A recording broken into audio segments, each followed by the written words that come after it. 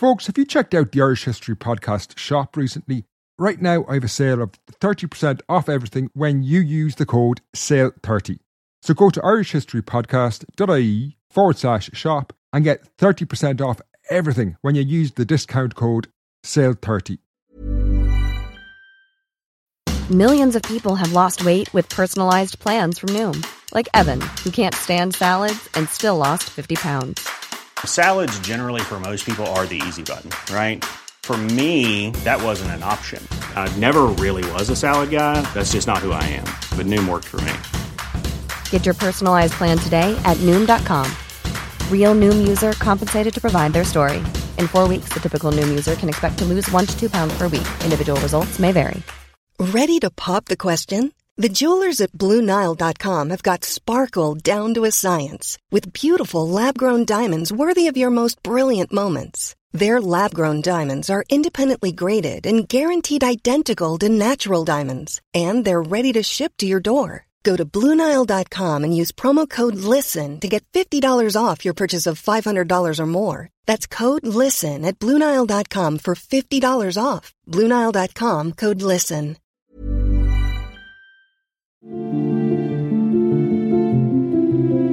Hello and welcome to the Irish History Podcast.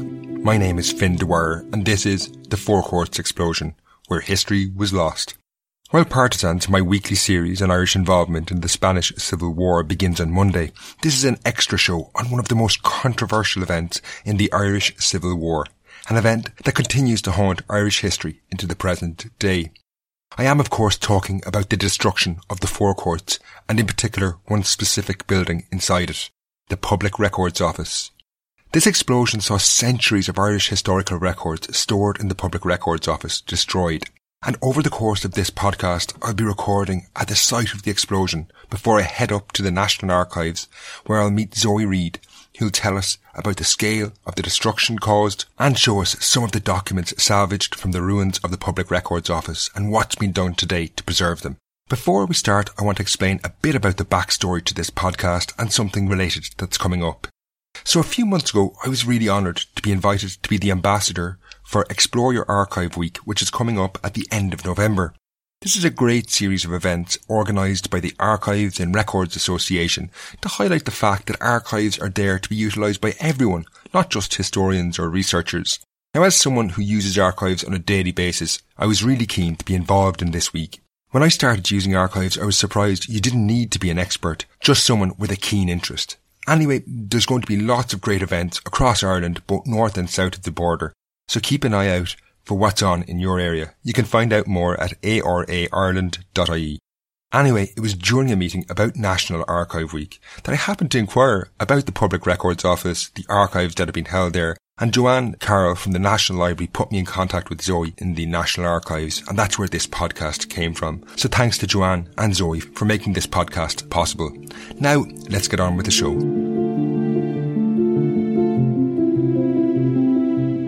This podcast revolves around one of the biggest explosions in the history of Dublin, and I'm actually standing at what was ground zero in that explosion, the Four Courts in Dublin. You can probably hear the sound of traffic behind me. It's rush hour and I am pretty close to the city centre of Dublin. But we need to turn the clock back nearly a century to 1922 and to June the 30th specifically. The situation in Dublin that summer could not have been more tense.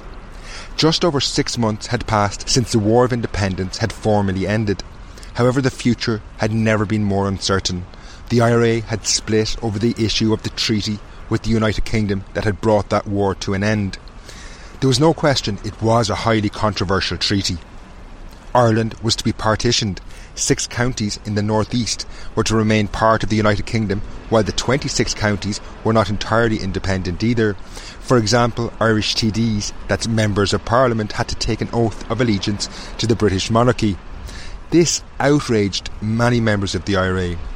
Tensions had grown through the spring and into the summer of 1922, tensions that would eventually lead to the Civil War.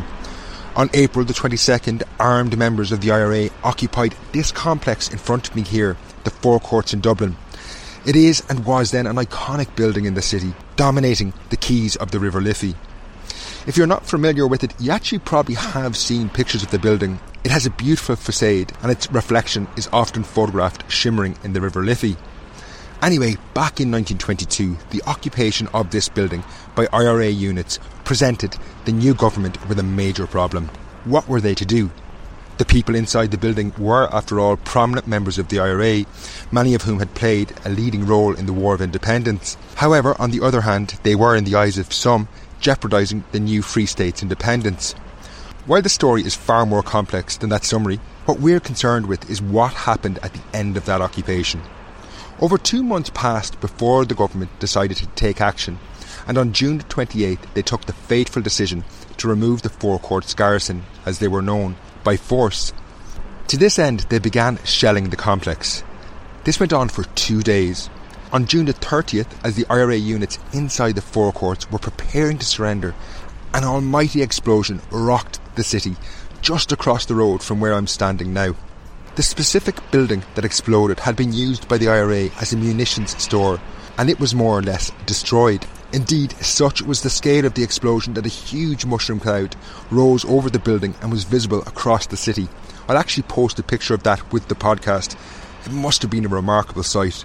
Now, debate has raged as to what precisely led to the detonation of the explosives being stored in the building, but I'm not going to get into that here, because what this show focuses on is something far more important. What precisely was inside the building? You see, it was in fact the Public Records Office of Ireland, which contained Irish historical records stretching back to the 13th century. The scene in the aftermath of the explosion was frightful. Ernie O'Malley, a leading member of the IRA, actually inside the Four Courts, wrote this evocative recollection in his book A Singing Flame. As we stood near the gate, there was a loud, shattering explosion. The munitions block and a portion of headquarters block went up in flames and smoke. The yard was littered with chunks of masonry and smouldering records. Pieces of white paper were gyrating in the upper air like seagulls. The explosion seemed to give an extra push to roaring orange flames, which formed patterns across the sky. What he is describing there were documents that stretched back nearly 700 years. Now, this sets the scene for today's podcast, because next I'm heading up to the National Archives on Bishop Street, where I'm going to talk to Zoe Reid, who nearly 100 years later is rescuing documents from that fire. And she is going to give us far more detail about what happened in the immediate aftermath in 1922, what exactly was lost and what has been saved. If we're lucky, we might even get to see some of the documents that did survive. I'll pick up the story at Bishop Street.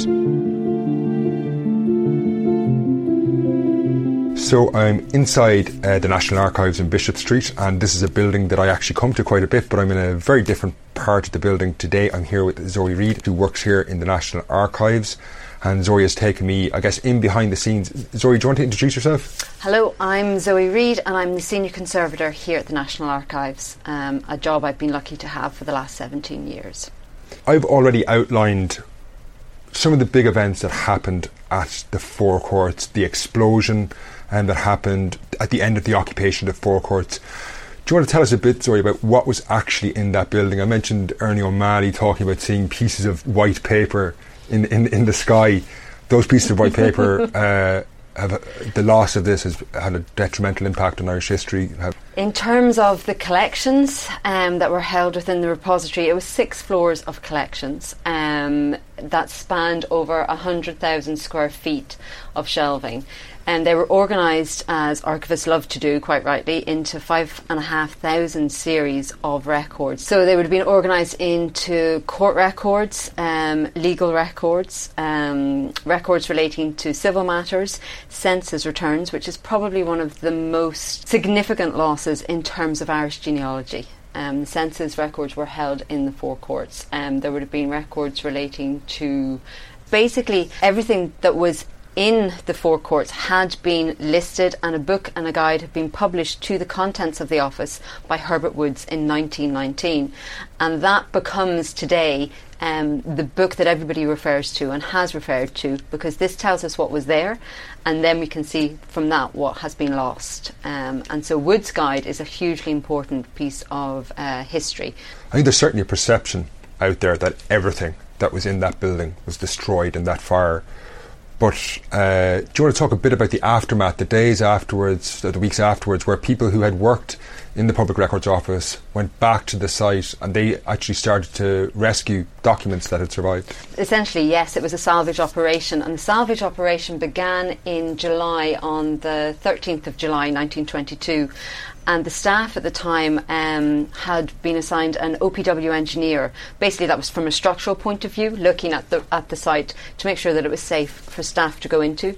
The staff went in, and if you can imagine going into your office space and everything just being amongst rubble and in debris, and they started to identify and pick up things out of the rubble.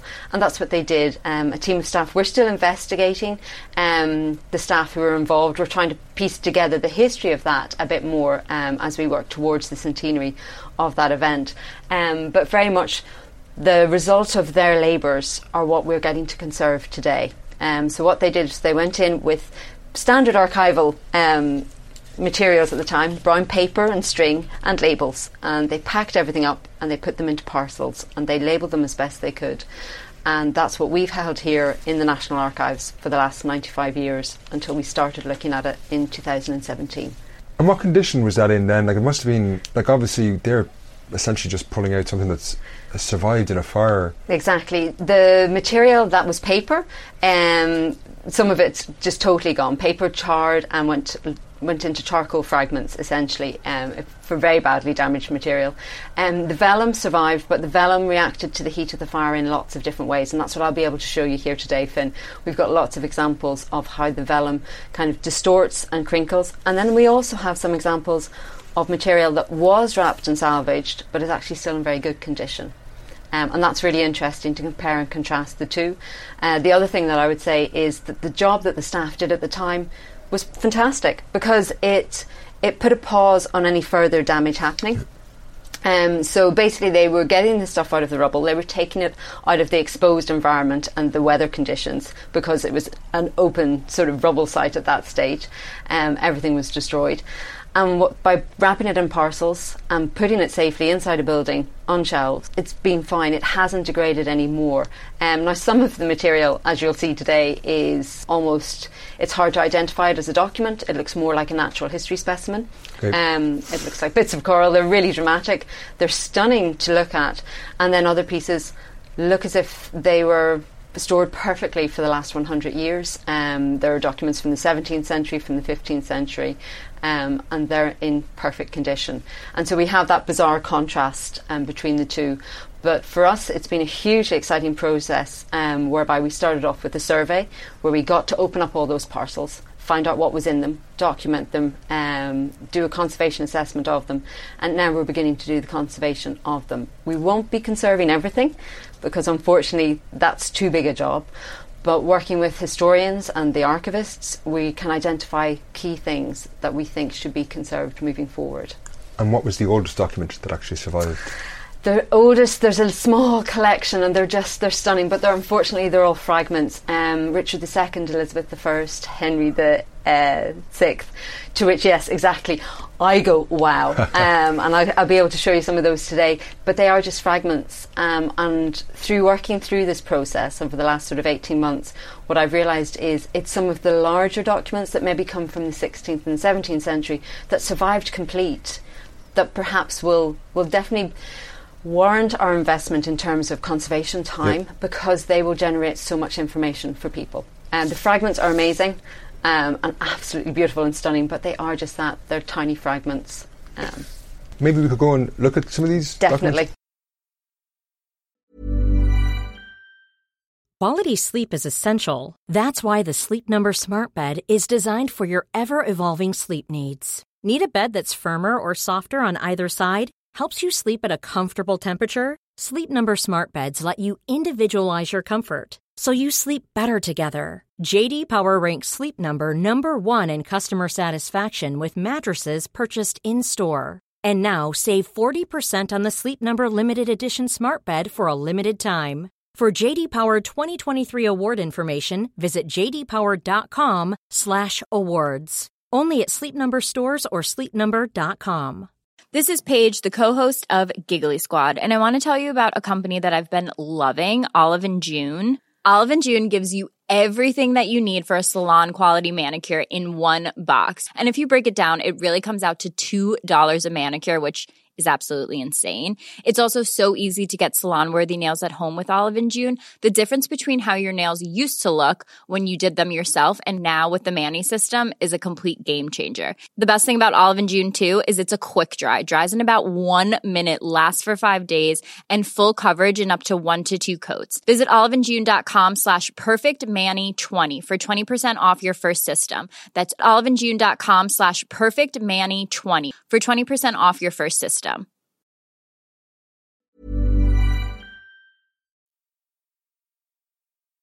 So we've come out into a conservation workroom, and Zoe has a box. Actually, it's quite similar to boxes. If you come into the National Archives, you get a box similar enough to this with documents in it. But Zoe has this, and I'm very excited to see what's inside this. Okay, it's a standard archival box we've got made, and it's a box within a box in this case, Finn, because this is quite... Now, this is one of the ones, we're starting at the very end in terms of condition. Okay, and this is a box of paper wills. Oh, wow. That was put into this box. The box is fine, so I know the staff at the time, this would have been amongst the rubble, and what they did was there are 3 boxes like this. They scooped up the paper wills and put them into this box for safekeeping. Just to explain to people at home, we're looking into it, and it actually does look like the ashes from a fire, a lot of it. It does. There's a page out, or there's a fragment of paper just close. There's about 4 wills there, folded wills. Everything was folded at the time. That's how it would have been stored. Legal documents were all folded. And so what you have are sort of a row of, which are essentially now charcoal. If we were to start handling them, they will just go like charcoal and they will just crumble in our hands. Now, the thing is, I can't say I can do magic, and I can do an awful lot when it comes to conservation and conserving material, and I'll be able to show you what I can do. But my attitude would be very much that these are worth keeping. One, because they show us the extent of the damage in terms of paper records and what happened to them.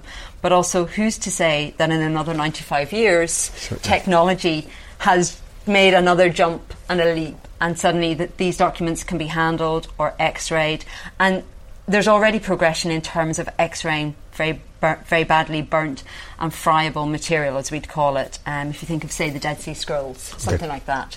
There's a process whereby they can be x-rayed. X-ray tomography is the scientific term for it. And then with computer algorithms, those x-rays can be analysed, and essentially they can do a virtual unwrapping. So that's what, in terms of, so that would be one of the things that's in the worst condition. Okay, and you can see, look, even just taking it out, there we go, we've ended up with fragments and charcoal bits. Okay, so something that survived that's in slightly better condition. Here's the label, so it's vellum, so it's animal skin. It was approximately, to describe it, it's probably about 150 separate sheets of vellum, which would have all been rolled in together to create one legal document, one roll as it was known. And this is common pleas and outlawries. So again, it's a legal document. But what's happened in the heat of the fire is the parchment has become scorched and burnt, but it's shriveled or it's shrunk, essentially. Because of the heat of the fire, moisture has left the parchment. If you think about parchment's like a skin. So moisture has left it, and so it's become very dry and crisp and brittle. Now, the exciting thing is you can see that the writing's still very clear. If you look at it here, you can see writing very clearly.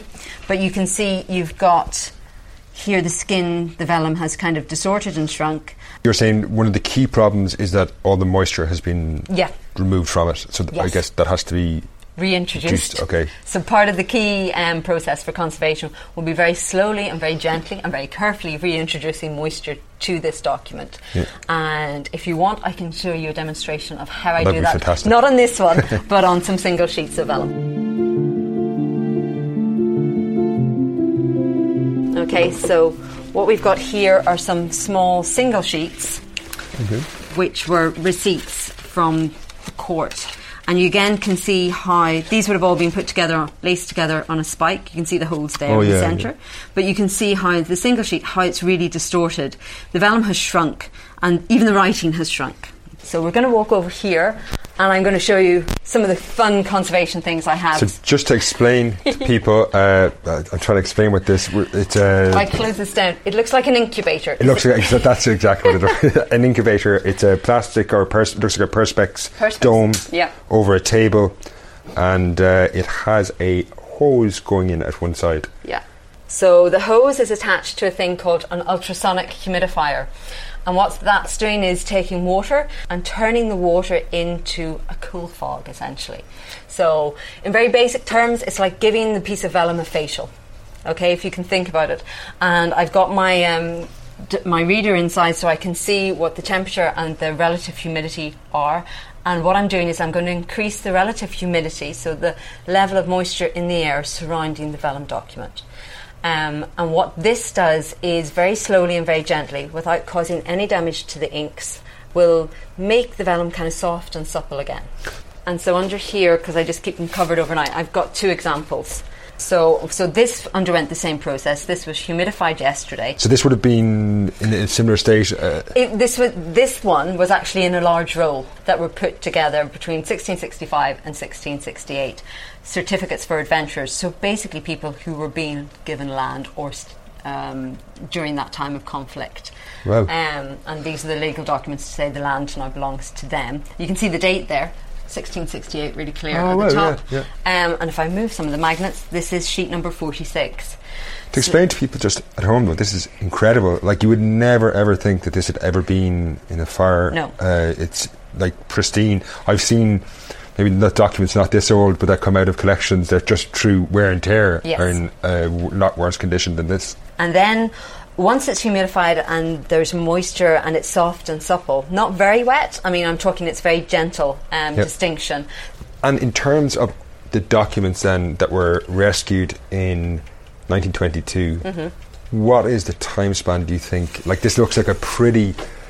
Labour intensive? Yeah, time-consuming process. It like, is. If that's one of, what did they, 46 there? 46, that's one of 120. So that's like a year's work or something? Well... Yes and no. I mean, no, I'm doing kind of one or two every day of those ones. And I've actually got through a lot. I think the difficulty, and I mentioned earlier, is for a conservator, we have a knowledge and we want to make things safe to handle and access. And the integrity of the document is key. So I might look at a document and say, oh, this needs conservation. But what I've learned through this project is...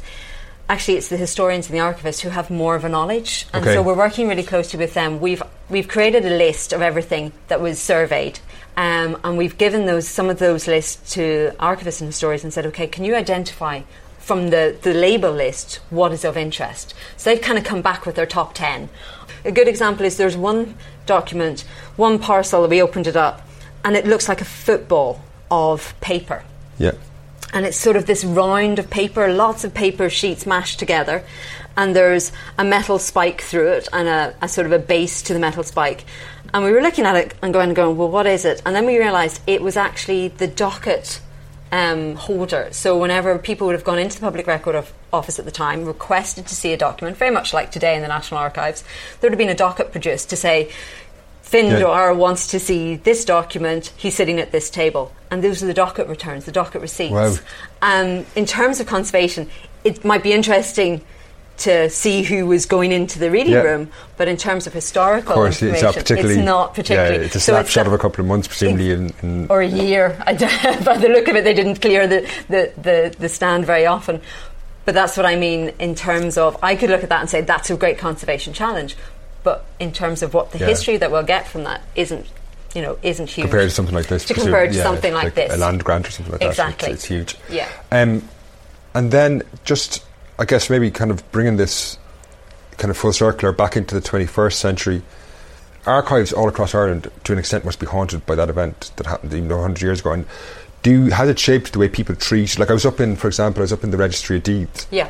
And they have huge, what seem to be fire doors that weigh tons between all the... And is that a legacy of that, or is Actually, beforehand, and even surprisingly, if you go back to the construction of the forecourt site, they were very conscious and very aware of the hazards of fire. Okay. And so between the two buildings, between the Record House and the Record Treasury, there is a 4-metre fire break. Because they always thought it was the Record House, which is where people worked, and the offices, and where the reading room was. They thought that was the vulnerable part, because it was pre-electric, there were open fires, there were gas lights. They thought that was where there was going to be the fire. They never expected it to be the repository and the storage area. I suppose by the nature of it, they could never have prepared for, and you couldn't really prepare for a conflict of that nature, or that it would be occupied, and that brings you into the whole area of cultural heritage property being occupied during wars and things, which we're seeing obviously unfortunately more and more in this century. But yeah, so it is really interesting. I think it did shape. Everybody is extremely conscious of it, and in many ways people have had to be very creative in their historical research and find other ways to find out, say, because the census records were lost, people have had to look to other records to find out that information, which is a plus and a minus, if I'm honest, I think. But yeah, the value and the appreciation. But essentially the archives that were held are everybody's history, and they were the history of the state at the time. They were the history of the country. And as we move forward, making sure that archives are open and accessible is a huge mission, but one that is hugely valuable. It's not ours to try and hide things. It's ours to make sure that things are presented so that history can be interpreted and viewed and valued. Before I finish, I want to thank Zoe Reid in the National Archives, who is very generous with her time in showing me the work she does. I'll be back on Monday, November the 18th, with the first episode of Partisans, Irish Stories from the Spanish Civil War. Until then, Slán.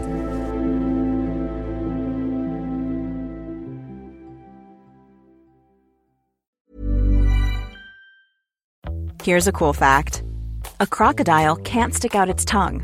Another cool fact, you can get short-term health insurance for a month or just under a year in some states.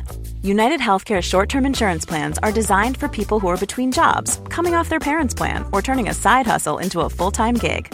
Underwritten by Golden Rule Insurance Company, they offer flexible, budget-friendly coverage with access to a nationwide network of doctors and hospitals. Get more cool facts about United Healthcare short-term plans at uh1.com.